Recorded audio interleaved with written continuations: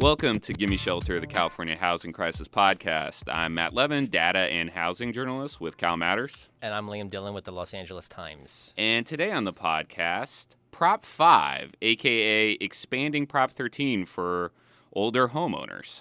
If you like Prop 13, here's more of it. Is that the slogan? I don't think that's be the slogan. Anything that's wrong with Prop 13 can't be fixed. Or wait, hold on. I'm gonna get this right. Anything that's wrong with Prop 13 can only be fixed by more Prop 13. You'll be voting on this in November, and we have two guests to talk about Prop 5 today. Who's the first, Liam? We have Steve White. He is the president of the California Association of Realtors, the major proponent of Prop 5. And we will have some representative of the No campaign as well. We have not finalized who exactly it's going to be, but you will hear them at the end of this episode. And this initiative has had an interesting life, I'd say. Bandied about for quite some time. Yes, and Liam and I will get into both the interesting politics of this initiative, the future of it, and what it actually does, too. Exactly. Because that's a little complicated. First, though, some housekeeping. Liam and I want to extend some thanks to our friends at ULI, the Urban Land Institute, for inviting us to really inviting Liam. I was just kind of window dressing there to eye candy. Huh? Eye candy. Yeah, to moderate a panel on Costa-Hawkins repeal and the rent control initiative. That's exactly. also you're also going to be voting on in November. Exactly. How'd that go? I went really well. So we had I was only there for the first 10 minutes. Yeah, we had pro, con, and then a sort of semi-con academic from the Turner Center, and so it was a good conversation. Hopefully, what we did do is in advance of the actual debate, we did a little presentation on what sort of the rules are for Costa-Hawkins, the rent control regime in California, what that's like now, and how that might change. And so I posted that on my Twitter feed. That's at Dylan Liam. You could find it there. And so if you want some more background, quickly check it out. Yeah, your PowerPoint game could use some improvements. A lot of text, man. I was told that my fonts were not serif enough or something. It's a common complaint you get. More serif. I also want to thank the good people at KQED. I did a Facebook Live with them the same day as that Urban Land Institute panel, again answering questions about Prop 10, Costa-Hawkins repeal, and rent control. You can check that out on KQED's various social media. All right. Now to the most popular segment in all of California housing radio. It is the avocado of the fortnight. Our look at the absurd / whimsical / hopefully humorous stories that arise because of California's insane housing situation. This avocado of the fortnight comes from the Oakland Raiders training camp, and I love this one. This one's great. This is great. And how did we find this? Yeah, so this is a user submission. So thanks, Twitter user at Twib. Sorry, I'm going to screw it up because this is not a real name. But thanks to Twitter user at TribTowerViews for tweeting this at me. Not only tweeting it at me, but tweeting it at me with an avocado emoji, knowing very well this was going to happen. So thank you for that. Yes. I extend my thanks as well. Mm-hmm. So the Raiders still in Oakland. They're moving to Vegas, but for the meantime, they're still in Oakland. And there are some people, newcomers to the team, who had a little bit of sticker shock when they joined the team about, how much it costs to live in California. Mm-hmm. So we're going to read some quotes from new Raiders here from this story from Matt Kawahara of the San Francisco Chronicle. Good job, Matt. Okay, so there's a recently famous wide receiver guy who's been with the Green Bay Packers, not in California, a place far from California. For some time, he was there for 10 years, Jordy Nelson. And I'll just read this. Jordy Nelson faced a host of changes coming to the Raiders this year from Green Bay. New offense, new quarterback, new coaches. He anticipated another jarring difference, Bay Area housing prices. That's what I told my wife, Nelson said in March. I said, when we sell our house in Green Bay, I don't think it's going to make it very far out here. Here's the kicker for this. Oh, this is the best part. Nelson reportedly put his 5-bedroom Green Bay area house up for sale in June. The listing price, $379,000, which could get you less than half of a burned out house in San Jose. Yes. Oh my God. 5 bedrooms. 5, yes. Oh, it's so perfect. This is an NFL player's mansion in Green Bay. Green Bay, Wisconsin mansions owned by one of the most prominent football players there. 379,000. Yes, and I will continue with another player kind of voicing his concerns Dismay. with the Bay Area housing prices. It's one thing for players like Nelson, an established NFL veteran who this spring signed a 2-year deal reportedly worth $14.2 million. It's another for rookies like defensive tackle Maurice Hurst, a 5th-round pick fresh out of college. It's ridiculous, Hurst said Friday. Look here, look home, look Michigan. I'm like, I can get a nice place over there. But over here, you get a little box. There was one on Craigslist I saw that someone was renting out a closet for $400. Also, I like the idea of a 5th-round draft pick looking on Craigslist for his living situation. They don't make a lot of money. No. Well, I mean, you know, in the hierarchy of NFL players, they're not, towards the top. Yes. But still, I mean, it's hard to live in the Bay Area, even if you're making 6 figures like these guys are temporarily. And so it's so yikes. Good.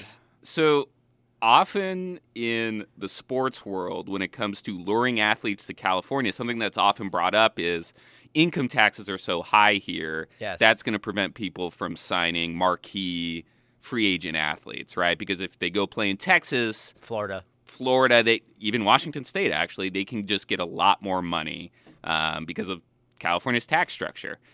This is the first time I'm seeing housing prices are so high. Maybe we're going to have trouble signing free agent athletes or getting athletes to actually play here. And if I can't wait for an NFL player to demand a trade because they can't find a decent house to live in. I think that's a game changer. Yeah, we would just have to grant multiple avocados for that one. That'd be perfect. Yeah. So that concludes our avocado of the fortnight. Now let's go to our main feature, Prop 5. And we have a number of the fortnight that's related to Prop 5. Yeah, that's the second most popular segment in all of California housing radio. You keep saying that. Because it is, because we got the avocado and now this number. Not quite as popular, but still a thing. This week's number of the fortnight, it is $2 billion a year. What is that? Yeah, so this is the amount of lost revenue that local governments, cities, counties, and schools would face because of Prop 5 if it were to pass. The Realtors Initiative allowing older homeowners to carry their Prop 13 benefits with them to a new home. So that number is from a report from the legislative analyst. And just because I have a little aside about the LAO that I desperately want to get into for super nerds. Just so people know, the Legislative Analyst Office, they're similar to CBO, the Congressional Budget Office. Yeah. Stop your acronyms, Liam. Hit me where it hurts. They are kind of the scorekeeper. They do analysis of both legislation and initiatives. They're a nonpartisan, and they do great work. They do great work. So that was your super wonky interlude? No, I have something else that I'm. Ooh. Yep, that'll come up later. Okay. Stay tuned. Stay tuned for Wonk City over here. So in order to kind of understand this initiative, I think we have to let's take a step back and way back. Way back. Yeah, the late 70s. To the late 70s. Jimmy Carter was president. Mm-hmm. Iran was in the news. Yes. Gas prices high. Inflation high. The Godfather was in theaters. Godfather, what? That's my favorite movie. People's Shocker. shirt collars, also large. Yeah. I mean, there was a polyester craze. Let's name other things we know about the 1970s. Disco. Liam. Yeah. Yeah. Robert disco. Redford. Ooh, yeah. Jane Fonda, who was recently in the Capitol. All these things were from the 70s. Yeah. Some were still around. So specifically 1978, we're talking about. 1978. So let me say this first. Yes. So we're going to go through some of the basics of Prop 13. I feel like Prop 13 has become a catch-all bogeyman for everything that's wrong with California in a lot of ways. But a lot of people will just say Prop 13, but they don't really know what Prop 13 does. And it does a lot of things. Yeah. So first, some things about Prop 13 we're not going to talk about that are important. So it had a dramatic impact on how taxes are raised in California. Yes. We're not going to talk about that. It had a dramatic impact on business properties in California. We're not really going to talk about that. So we're just going to focus on housing and homeowners. that portion of this. Yes, so, which is the core of it. Which is the core of it and the reason why it was popular and why it remains as popular as it is. So take us back to 1978. 1978. That was the way back. I'll find a different sound effect. So, okay. Late 70s, California property values are rising. So were the property taxes that were tied to them. You have elderly homeowners alarmed. And they're worried about taxes, that these taxes would go so high they couldn't afford to pay their bills, which would then force them to sell their homes. And so these fears led to the passage of Proposition 13 in 1978, which completely revolutionized the state's property tax system. I think part of this that kind of gets alighted over, if you're taxing property, yes, you're taxing a non-liquid asset, right? Yes. Right? So even though my property values are going up, yes, if I get hit with a $10,000 property tax bill, it's not as if I can instantly draw from the wealth that my property has accumulated to pay that down, right? Yeah, I mean, generally that's right. Yes. Certainly having greater wealth is a thing. Yes, and definitely. And you have access to, home equity loans, all these sorts of things that you have when you have property. Yes. But generally you're correct. You don't have, it's the $100,000 increase in your property value is not the same thing as having additional $100,000 in your bank account. Yes. Exactly. Yeah. Right. And in an ideal world, what happens as property values go up, the government says, oh, your property value is going up. That means more income for us, more tax revenue for us, so we'll lower the property tax rate. Like that's what sort of a healthy property tax system would do. Mm-hmm. That was not what was happening in the 70s. No. So, Continue. okay, so Prop 13 passes earthquakes all across the state, and that's because of what it does. Figurative earthquakes. Yes, not. Yeah, you have to clarify. That's here. right, because we're here in California. This isn't the East Philly. Coast. There's no where there aren't any earthquakes. There are actual ones, but this was a metaphorical, figurative earthquake. Yeah. So. Prop 13 limits property taxes to 1% of a home's taxable value. Mm-hmm. And that's based on the year, very importantly, when the house was purchased. It also restricts how much that taxable value can go up every year, even if the market value actually increases more. So there's a 2% cap on that. So it's not like your taxes can only go up 2%. It's rather the value on which your taxes are based, which is a little bit of a distinction, but there's a hard cap on what that can be. Exactly. And that 2% figure is intended to basically be a inflation index. Right, and predictable for people knowing this is what maximally my taxes will go up every year. Exactly. So that's what happens for someone who lives living in a house, but there's a key change when a house is sold. Mm-hmm. When that house is sold, property bills are recalculated for the new owner based on the new purchase price. So generally, the longer someone owns their home, the lower their property taxes as a percentage of their home's actual market value today. Let's walk through a specific example, what this actually means for homeowners and kind of the loss of revenue for local governments that relied on property taxes and still do. Yes. In the wake of Prop 13. So, Liam, let's hop in the DeLorean. Yes. Me and you. Okay. Let's go back to 1988. Oh, yeah. Great year. Was that like George Michael? He was 1988. Ish. That's a very George Michael's the first thing you think of when it comes to I wasn't the very late old. 80s? I wasn't very old then. There Neither were not a was lot of I. things. Pee Wee Herman. I don't know. Yeah, I mean Michael Jackson. Michael Jackson. Yeah. That's Yeah. great. Yeah. Godfather Part 3 had not happened yet. Anyway, so I picked that year because this is just adopted from a LAO example. Yeah. And the math works out nice. So let's say we pay $110,000 for a house in 1988. Yep. Which sounds absolutely amazing. Now we live in that house for 30 years, me and you. Cool. Sounds lovely. Yeah. An Oscar and Felix type situation. By 2018, let's say the house is worth $600,000. Yep. But the taxable value of that house, assuming that we hit this 2% increase mark every year, only rises to $200,000, right? Yes. So the value of the house is actually $600,000. The taxes that we're paying on it is based off this $200,000 level, right? Exactly. Which means our property tax bill is $2,000, right? Yes. 1% of 200,000, mm-hmm. right? Mm-hmm. Otherwise, it would have been $6,000. Again, assuming that 1% cap, which is instrumentally important, right? Yes. Mm-hmm. So that loss of revenue for local governments, that happens every year, right? And that gets compounded and compounded and compounded. And those savings accrue to us. The flip side of it is Yes. those savings accrue to us year after year after year after year. Yes. So that fundamentally is The Prop 13 regime. exactly. Mm-hmm. Exactly. Mm-hmm. Okay. So we felt like we needed to kind of go through that to talk about Prop 5, the Realtors Initiative. Yeah. What does Prop 5 do at a 1,000-foot level? Yeah.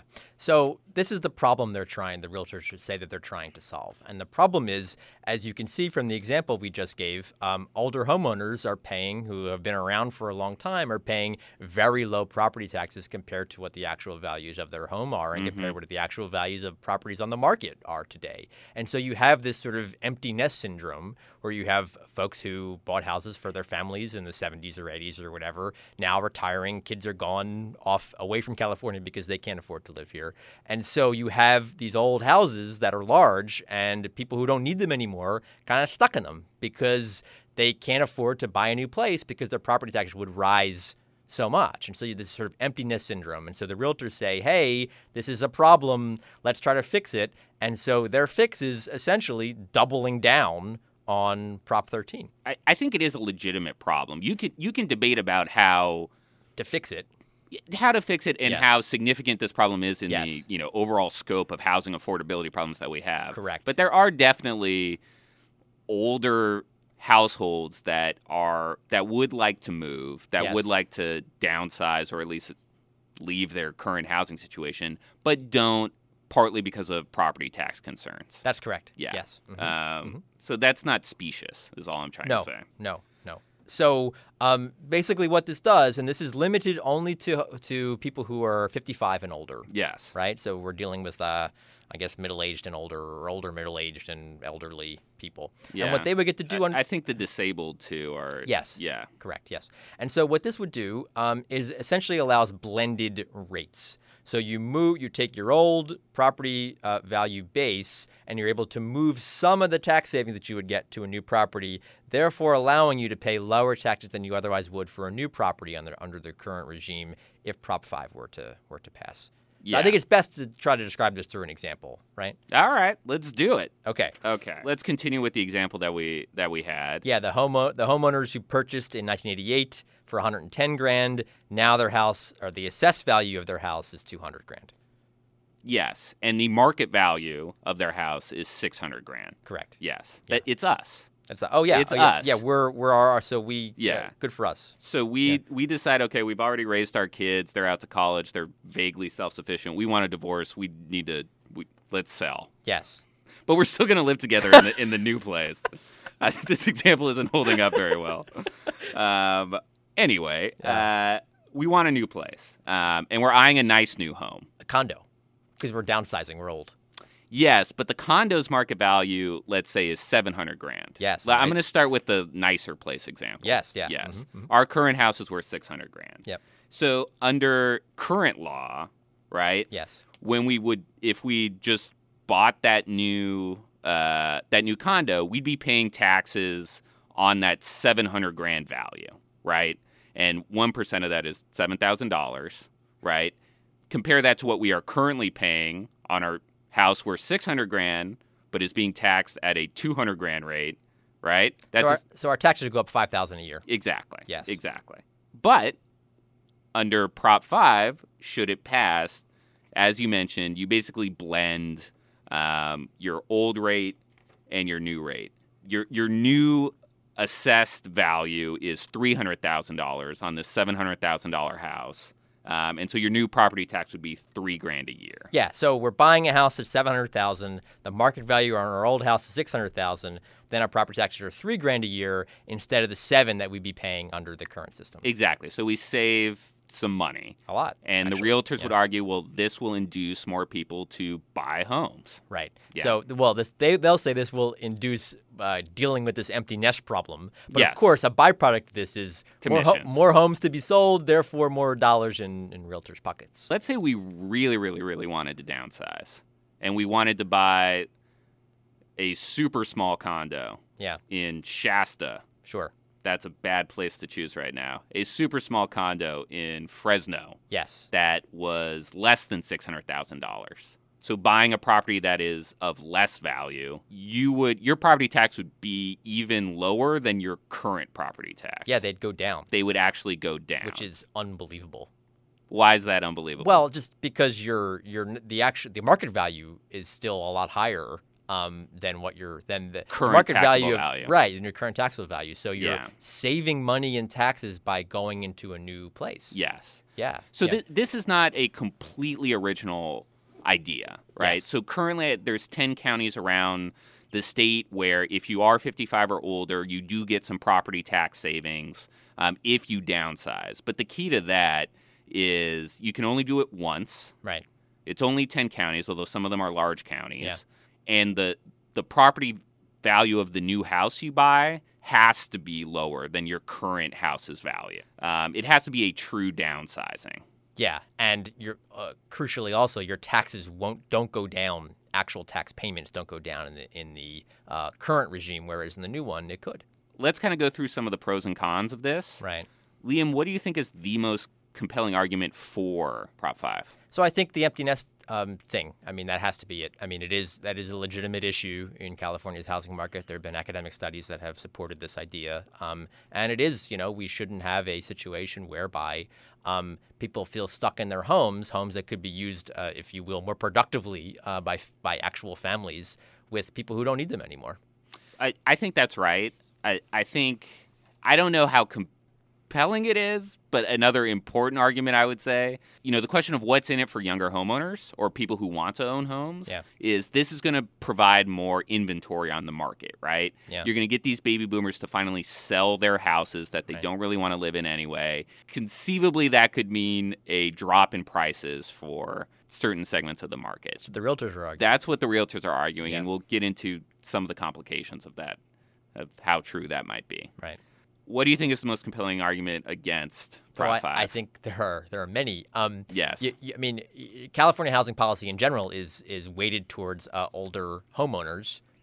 This is really doubling down on that, and I think it's instructive to look at what Prop 13 in general has done since it passed. There was good research out of USC that found that Prop 13 by itself has opened up huge wealth gaps generationally because you have long-time residents paying significantly lower property taxes than the national average while also capturing the lion's share of increased wealth from rising values. And so they pay low taxes, have gotten huge boosts in wealth, and here's another benefit that the state's going to give to them. And that seems an interesting place, let's just say, for the state to decide to devote additional resources on housing issues. Yes, and I think maybe a little more specifically, it's that $2 billion figure that the LAO came up with. Yeah. This is the loss of revenue that, we're subsidizing older homeowners again with that amount of money. I don't know. The more compelling argument for me is this is a significant loss of revenue to local governments and school districts. Well, and that gets into some of the political opposition to this. Sure. You have, and it was interesting because I wasn't sure if there was going to be much opposition to this because of the sort of the cachet that Prop 13 has in the sort of the world of California politics. It's often referred to as the third railiest of all the third rails, right? Yes. More so even than like the CEQA stuff, right? Prop 13 is this sort of idea that is in people's minds is untouchable. And so although that's definitely changing, I think. Yeah, it's changing. Yeah, it's changing. But I think this is another example of that. You have sort of high-powered labor unions saying this is bad. And it looks like they're actually going to be spending some money against it to fight it on the ballot. There was even an effort during the legislative session in June, when a lot of these initiative negotiations were going on, the California firefighters, I think, have been most out front against this, sent a note to legislative chiefs of staff and said, hey, don't make a deal with the realtors. This thing is bad, and we're going to try to kill it. They have a kind of specific financial interest to rail against this initiative, right? They rely on property tax revenue for many of their jobs. That's right. And there's been this effort, I think, among a number of labor unions to try to fight any things that would take money from the state's day-to-day budget, its general fund, because that's less money for them. The more money the state has to subsidize schools because property tax receipts are lower, the less money you have for everything, whether it's higher education, healthcare, or whatever it is. And then at a local level, you're right. I mean, property taxes are the things that fund fire services, right, in cities and counties across the state. So less money there means, a benefit given or a tax break given to someone means less money to support those fire services. Let's talk about some of the, I'm just going to call it weirdness. It is weird. Do the realtors really want people to vote on this in November? I don't know. I really don't know. I mean, as I just mentioned, as the previous listeners of the podcast would know, there is now a process whereby legislators can remove an initiative from the ballot, usually in exchange for some sort of deal. Right. Mm-hmm. And the realtors were actively shopping a deal on this because they were worried about the union opposition that they have now and having to spend the money on the campaign in November to get this thing passed. And one of the main reasons for that opposition was, again, as we mentioned, this would take money from the general fund. That's what all the analysis say. So the realtors are trying to shop a deal to remove this from the ballot in November and instead put an alternative measure on in 2020 that would sort of pay back some of the money that they were taking away so they could pay for their Prop 13 expansion that they want to do. Yes, mitigate the fiscal impact of this. Exactly. So it's weird because they pitched this in June. It didn't happen, right? The deadline was the end of June. But what the realtors told me is they still think that this can get pulled off the ballot before November. How exactly would that happen? Yeah, I don't know. I mean, the legislature would have to pass a law that says that they would take this off and it would change the rules and all these sorts of things. Secretary of State tells me that's not a thing. Like, you can't do that. Mm-hmm. But regardless, now the realtors have filed an alternative initiative just filed this week to do what they want to do for 2020. And they say it's sort of a backstop if their measure does not pass this year. And also, I think they hope it's some sort of leverage, perhaps, to get the legislature to act this month in the final month of the legislative year. And it is weird to – I mean, they publicized this. They put out a press release on this. Yes. It is weird while there is a initiative that you're backing for this election year to say, hey, we got another one that's basically the same thing with some tweaks that actually might make it a little better or at least more palatable. Right. 2 years from now. Yes. It's odd. Yes. And it also begs the question, how much money are they going to spend behind this? Are they going to save some of that? They have a lot of money, but are they going to save some of that for 2 years from now? How much muscle are they going to put behind this initiative? Exactly. Do we have anything else you want to talk about? Yes. Your wonky thing.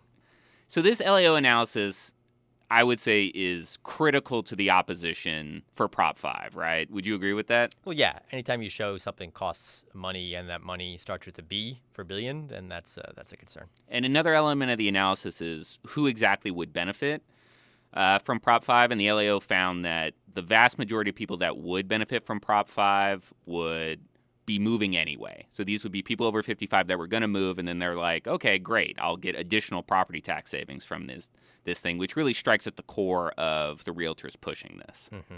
So I just have a little aside here. I trust the LAO. The LAO does fantastic work.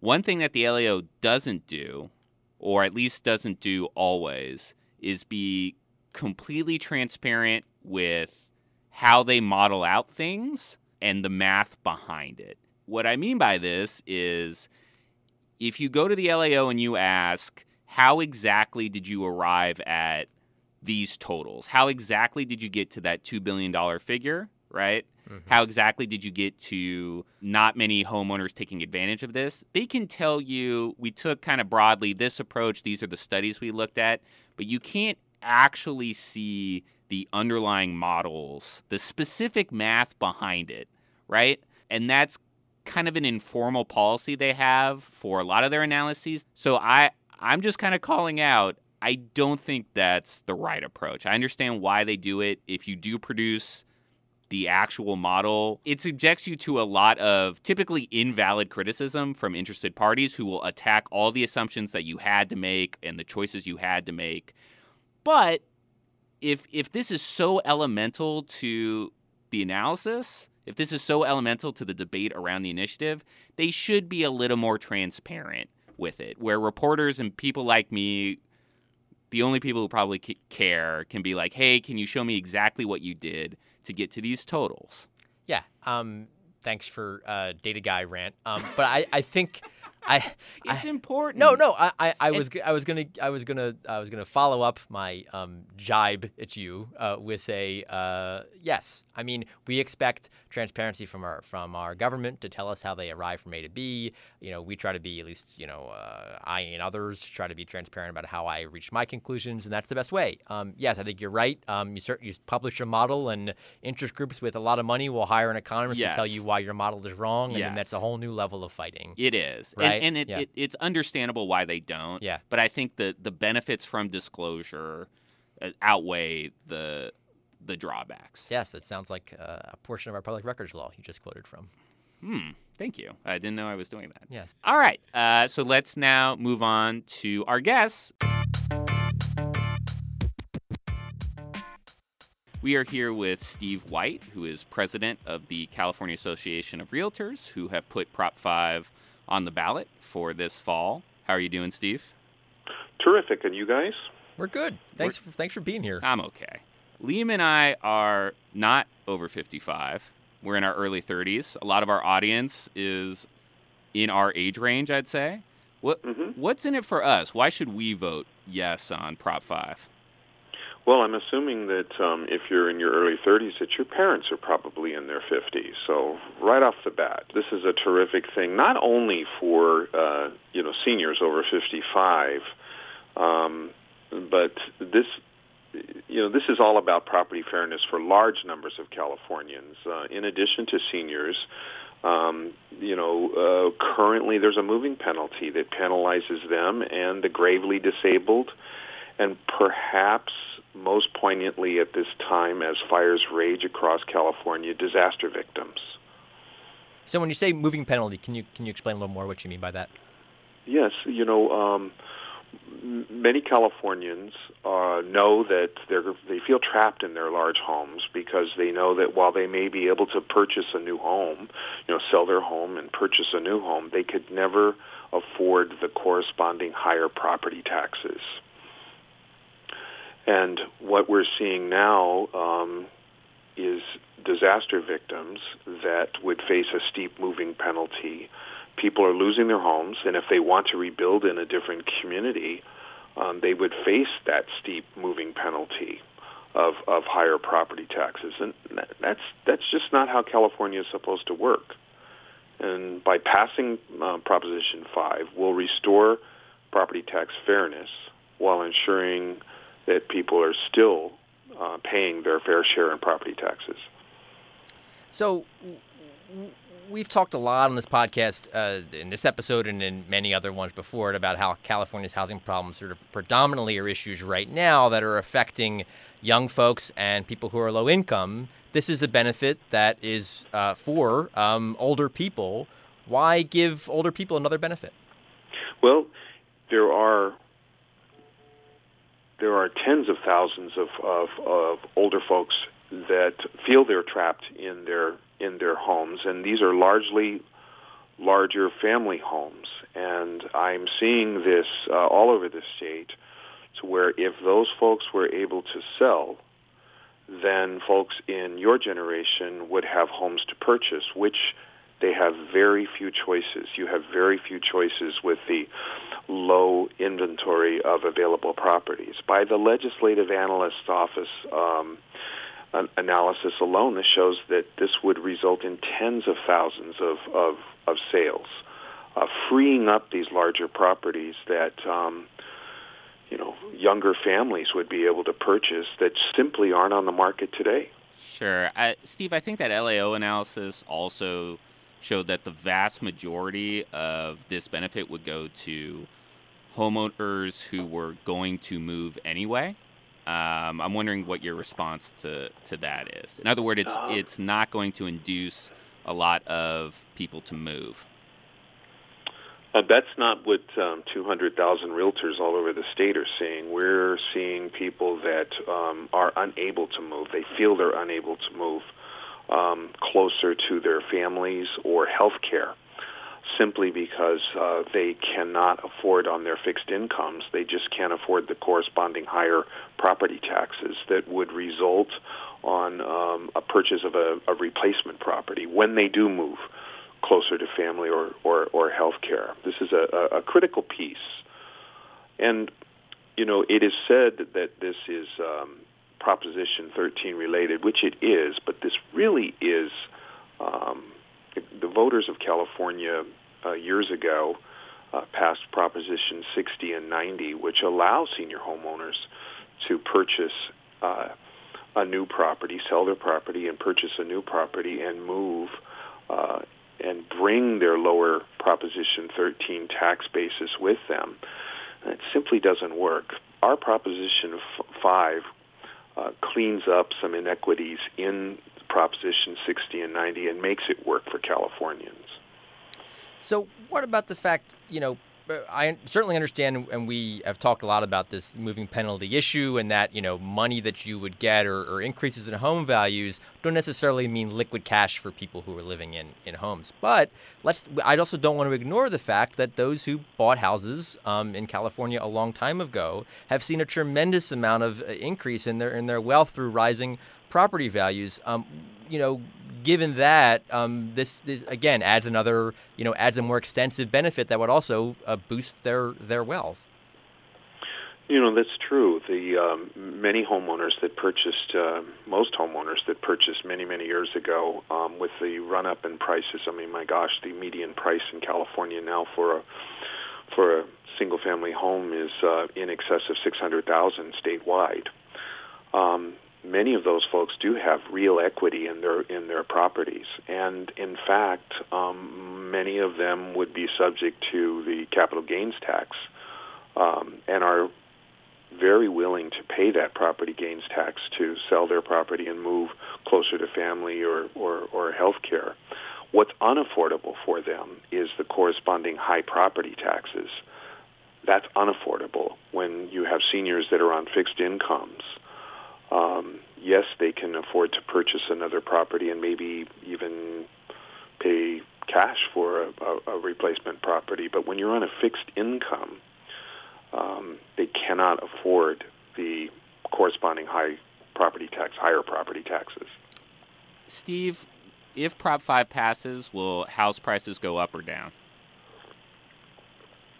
We don't have an analysis on that. I think in the near term, the biggest effect that Prop 5 will have, and we discussed that about the Legislative Analyst's Office stating that this would result in more sales in California. It will level the playing field for a lot of families that are locked out of the housing market today because there simply isn't enough inventory of available properties. Let's talk about some of the politics of this. Can you folks were actively engaged with the legislature in trying to make a deal over the summer or in the early summer. Why? Why is that? My phone beeped at me. So. Oh, okay. I'll ask the question again. So let's talk about some of the politics of this. Back in June, early summer, you folks were actively engaged with the legislature to try to make a deal on this ballot measure. Why? Measure? Measure. I did not say that correctly. It's ballot measure. Why were you trying to make a deal with the legislature back in June? Well, subsequent to our effort to collect signatures for this, there were other issues that came up that are looking at other aspects of intergenerational transfers, which currently allow parents and grandparents to transfer property to their children and grandchildren, and the recipient would keep the same tax basis. There is now a movement to repeal the Proposition 13 provisions for commercial properties. Mm-hmm. Once those come up, we're fiercely opposed to split roll, as it's called, right, which would allow the reassessment of commercial properties on an annual basis, as opposed to removes the Proposition 13 provisions of that. So subsequent to that, it's a fluid situation. It's a moving target, and we want to make sure that all Californians have fair property taxes and pay their fair share. So the deal we were hoping with the legislature would address those other issues that are looming. Mm-hmm. Mm-hmm. And were you concerned with the current measure? You have a pretty good opposition from organized labor, which is certainly another powerful interest group at the Capitol and in campaigns. Are you concerned about that? Actually, as of the last reporting period, there is no organized opposition to our measure. There's no campaign committee, whereas the realtors are highly organized, well-funded, and have over 200,000 members in every corner of California to carry the message to California voters. So, sure, but certainly they've threatened to spend money and otherwise be active in fighting this, right? Mm-hmm. Well, we're 90 days away from the election, and there's no campaign. You sound pretty confident.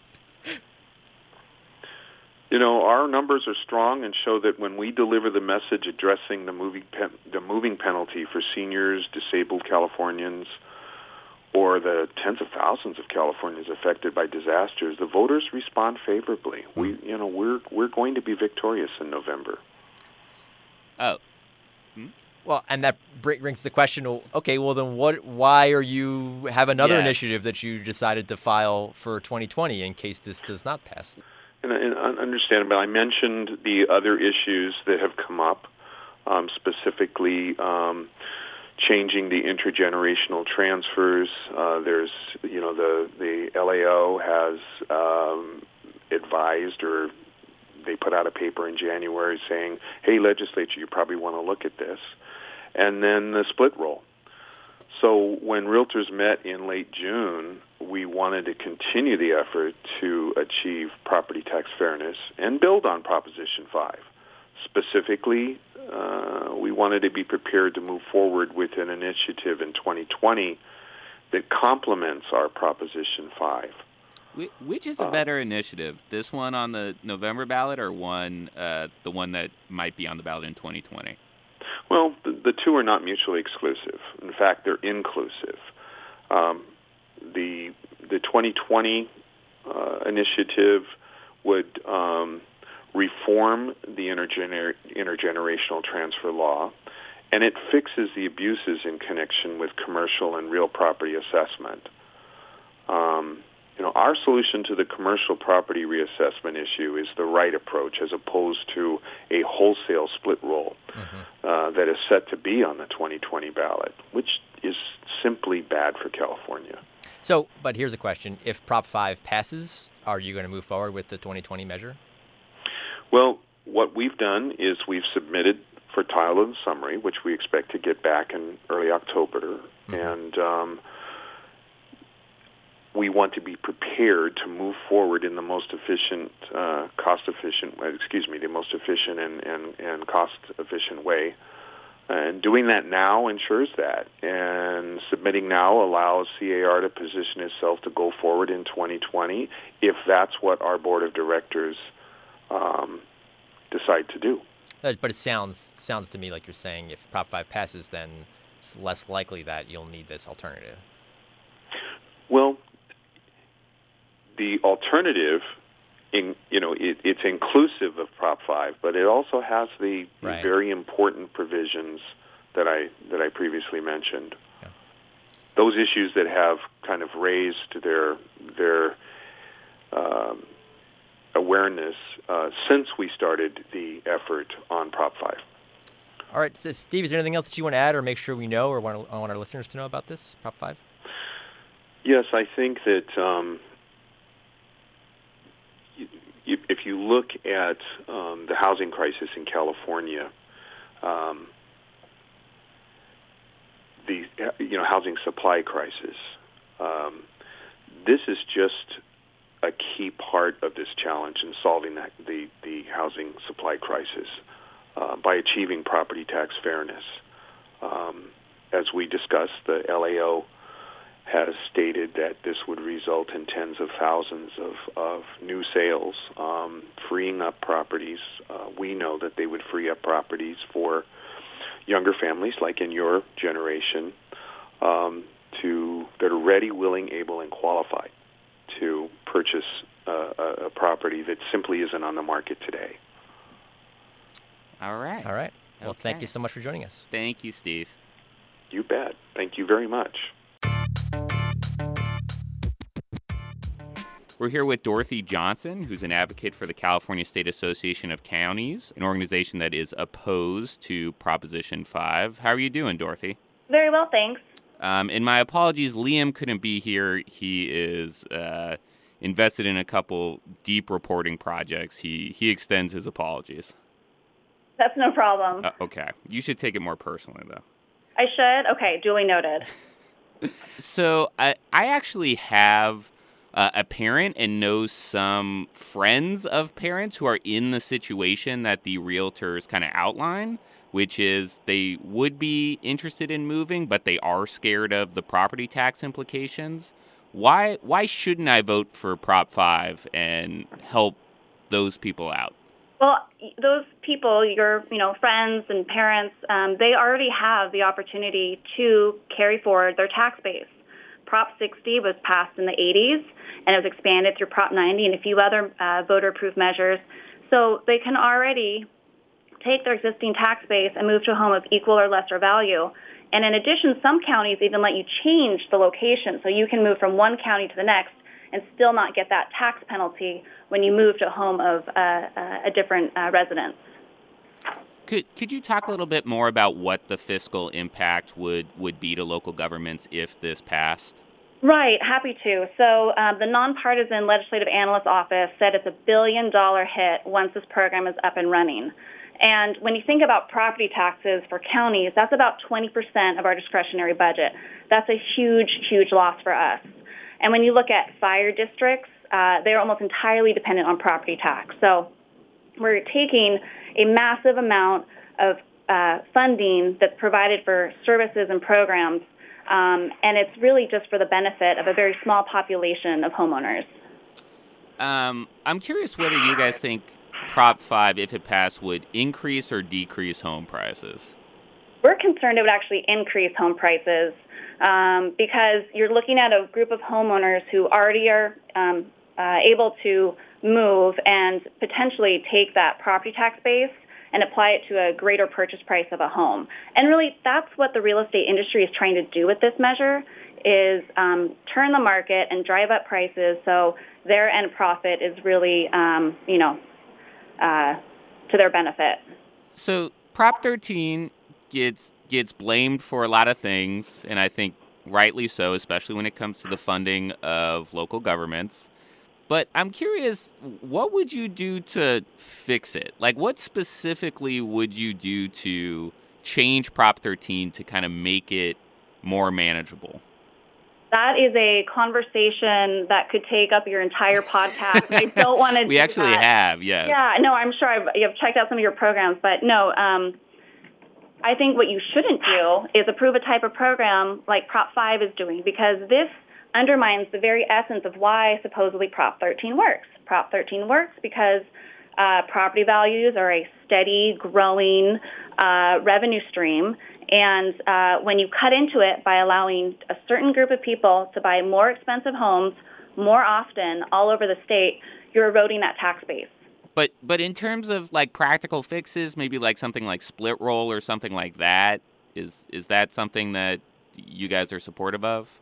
We haven't taken a position on split roll. We're focused right now on Prop 5 and the danger it poses and the threat it poses to our local governments. That's, again, split roll is a great conversation, but right now we're focused on November 2018 and what is going to happen when statewide we're losing $1 billion a year in property tax revenue. So it may not just be November of this year. You guys also may be fighting this depending on what happens in November 2020. What do you make of the realtors are already filing for a 2020 petition with some changes that could mitigate the fiscal impact on counties? You know, you would have to ask the real estate industry. We're just as perplexed as everyone else. They've spent about $7 million to get this 2018 ballot moving forward, and that's what we're really focused on. 2020 is a little ways off, and we want to make sure that this threat of $1 billion in property tax revenue losses isn't going to be coming around at the end of the year. So, is the new measure, would that be more palatable to you? I know, initial review, it's confusing, and just kind of like the fiscal analysis that they did for Prop 5, it's not apples to apples. So, unfortunately, I think local government, Prop 5 and the 2020 measure would hurt services and programs that we provide throughout the state for all Californians. I think what's also troubling is the statement that this will somehow help the housing crisis. Mm-hmm. But it doesn't provide a single new unit. It doesn't protect any affordable housing. And it doesn't help people who are trying to get into homeownership afford homes. And then the other side of that is we're dealing with a statewide homelessness crisis. Again, this does nothing to help address the issue of underhoused or homeless individuals. And for counties, that's a major priority for us this year. Cities and counties are often criticized for being impediments in and of themselves to new construction. I'm wondering kind of your take on that and whether you feel that's fair. I think that's another great podcast that I'm sure you covered before. No, I mean, again. Well, you can understand some people being like, yeah, I don't know if I really like Prop 5, but when local governments come up there and say this is not going to help the housing crisis, well, you guys aren't doing a lot for the housing crisis as well, right? You could understand that type of argument. I can understand it, right. But I think what is important to know is that this doesn't do anything either. Prop 5 isn't a solution. And I would say it varies greatly by region. And so, and that's, again, for all the reasons why we need to retain local control that Prop 5 wipes out. Thinking back to El Dorado County again, they're a county that was seeing a revenue loss of $500,000 because they were allowing out-of-county tax bills to come in. So, and it's troubling too because if counties, cities are taking a property tax loss from Prop 5, we will have that fewer resources to provide to incentivize affordable housing and provide homelessness programs. Mm-hmm. Are certain counties more upset about this than others? I'm not aware of each county's official position on the measure, but we're looking into moving trends where people are retiring, where home prices are different, and that's just it. This will have a different impact in every county. And the realtors' fiscal analysis doesn't take into account regional differences. They also don't take into account the issue of when the buyer of the home is Prop 5 eligible, but the seller of the home is also Prop 5 eligible. So it creates this freeze or this erosion in the property tax base. I think different regions will be impacted very differently. And unfortunately, again, El Dorado County as an example, certain counties will be facing a massive loss.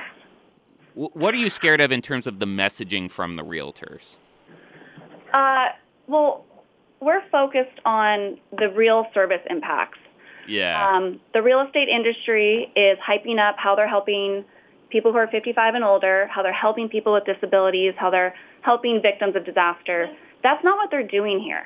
What the real estate industry is doing is trying to sell more homes that cost more in an expedited manner, and we cannot support that, which is why we are strongly opposed by firefighters, teachers, seniors groups, housing advocates, local governments. We are all opposed to Prop 5. But in terms of this specific message from the realtors actually could resonate, there's not, whether it's, actually well-founded or not, there's not anything that kind of concerns you on that front? It comes down, again, I think, to education. I get calls on a daily basis, maybe not every day, but twice a week at least, from seniors and other individuals who want to see if they can benefit from this tax advantage. And they can already under law. We think that the voters will see through these ploys to target sensitive populations, vulnerable populations. But those vulnerable populations are the exact same folks that we as counties and our other service providers help on a day-to-day basis in moments of crisis or just, again, daily need.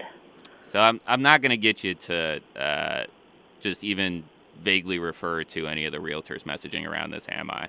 That's that's not going to happen. No, I've been working with the real estate industry on these types of proposals, fighting them on these types of proposals for years. This is, I think, their fifth go at it, either between the legislature trying to get bills passed or now on the ballot. And it's just so, I hope the voters will see through these myths that they're spreading, because, again, this is already in law.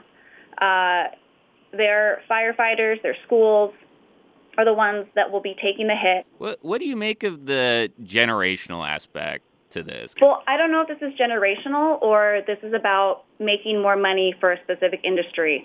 When Prop 60, the original proposition, was passed by voters in 1986, the age was designated as 55. I don't know if that's still an age where we're at that much of a generational shift between grandparents, parents, children, and then their children. It's, again, I think... What do you mean by that?